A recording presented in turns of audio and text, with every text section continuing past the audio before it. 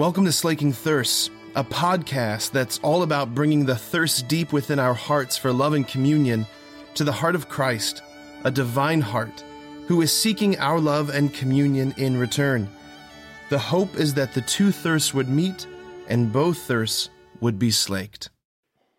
A few chapters before what we heard today in the Gospel of Luke, it says about Jesus, he resolutely determined to go to Jerusalem.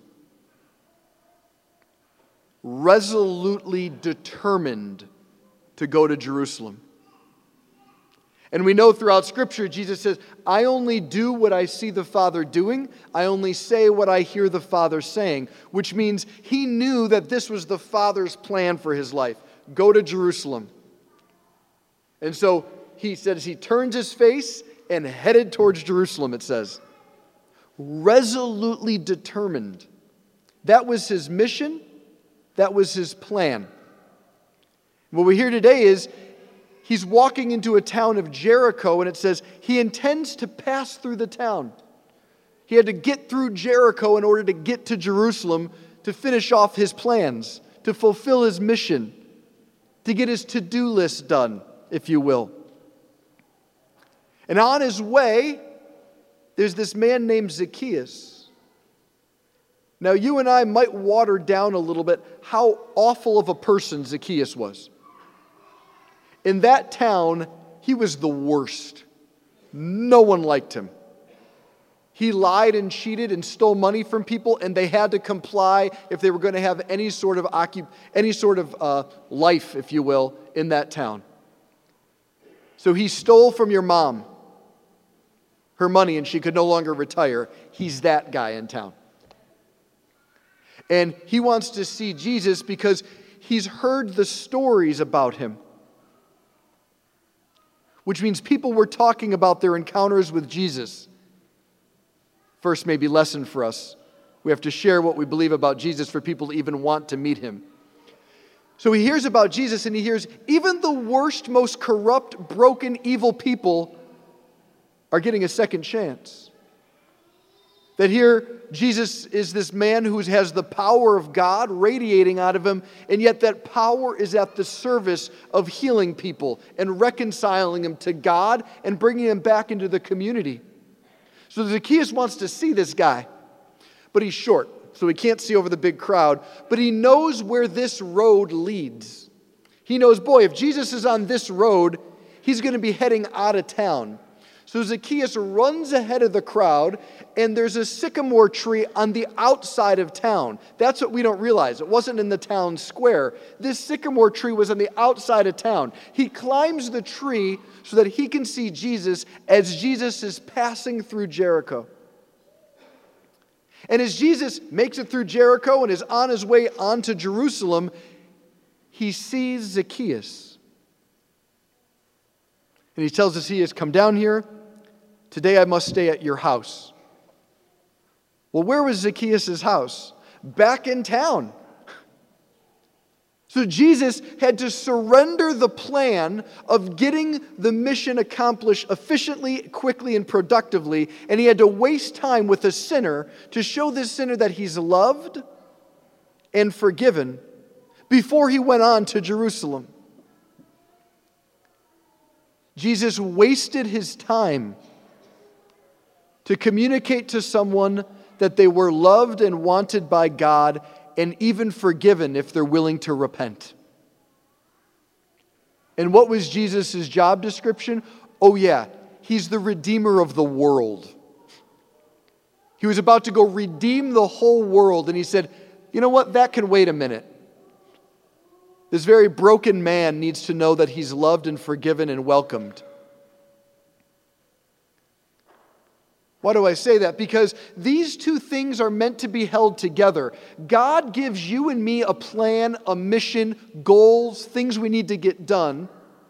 And he also brings people with needs into our life that cause us to set aside those plans and waste time on people. That we need to waste time on people. And I know we're all very busy and have important things, but Jesus needed to go redeem the world. What do we have? Emails? Dinner's going to be 20 minutes late. Notice how big of a thing redeeming the world Jesus put on hold for a very broken, rather corrupt, terrible man, so that that man would know he's loved and wanted by God.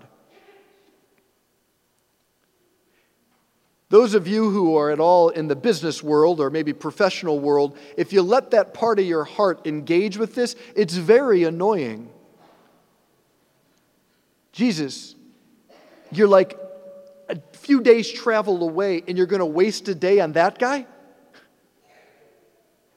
Like, listen, you're just going to lose him. One guy, he's bad anyways. Just go do the job. Get the thing done.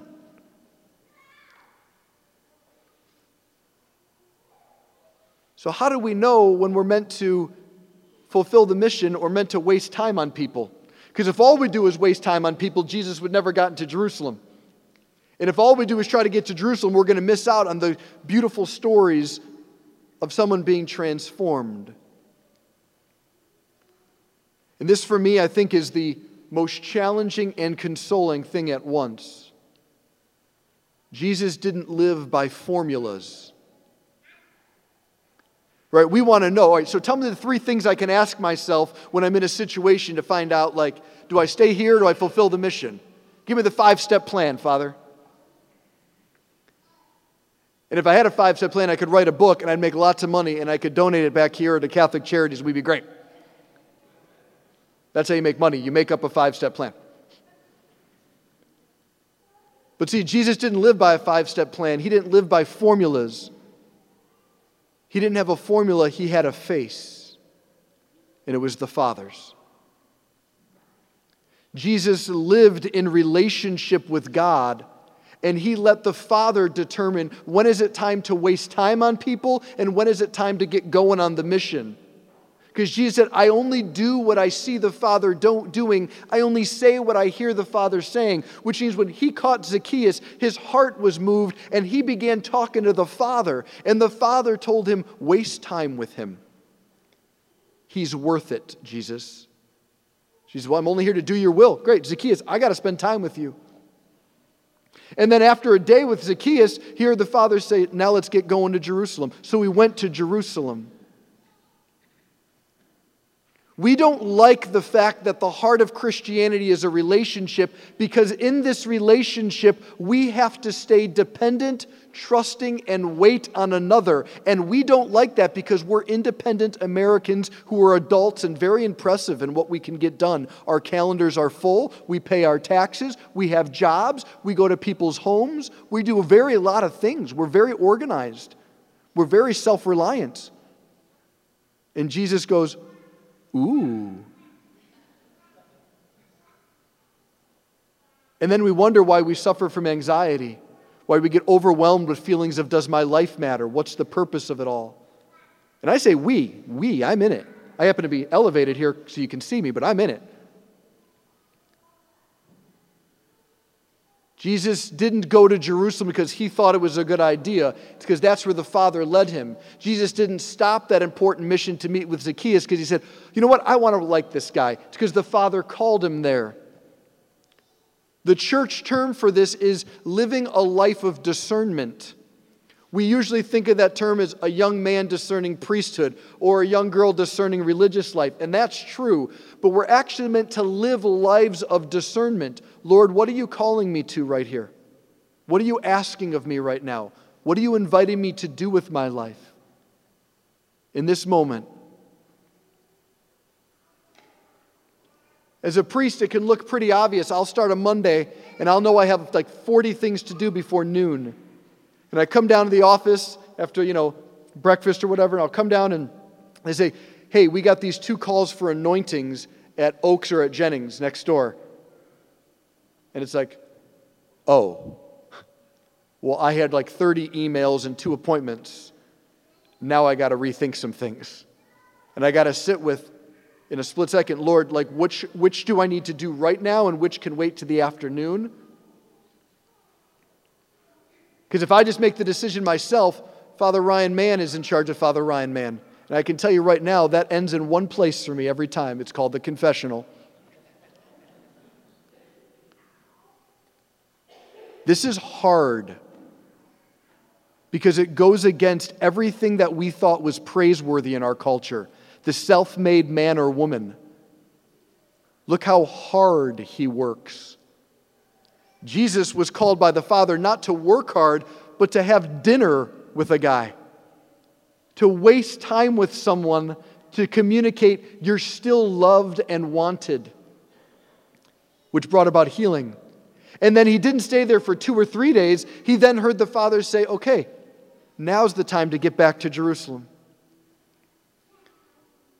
If we live in this way, 2 things will happen, I can promise you. The first is frustration and thoughts of, this is stupid, I'm just going to decide. I don't want to wait on God. And the second thing is adventure. When was the last time you felt like your daily life was full of an adventure? That I am living what God's calling me to. I am seeking to do what does He want this day.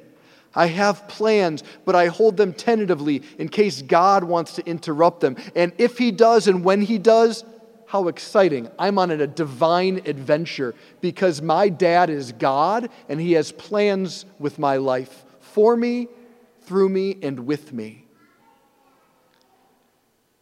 And so I encourage us in light of the scripture this week is throughout the week to see interruptions as an opportunity to talk to Jesus, not as a way to make a quick judgment. I don't have time for this. All right, I got to go do this right now. Take a moment. Jesus, where are you leading me?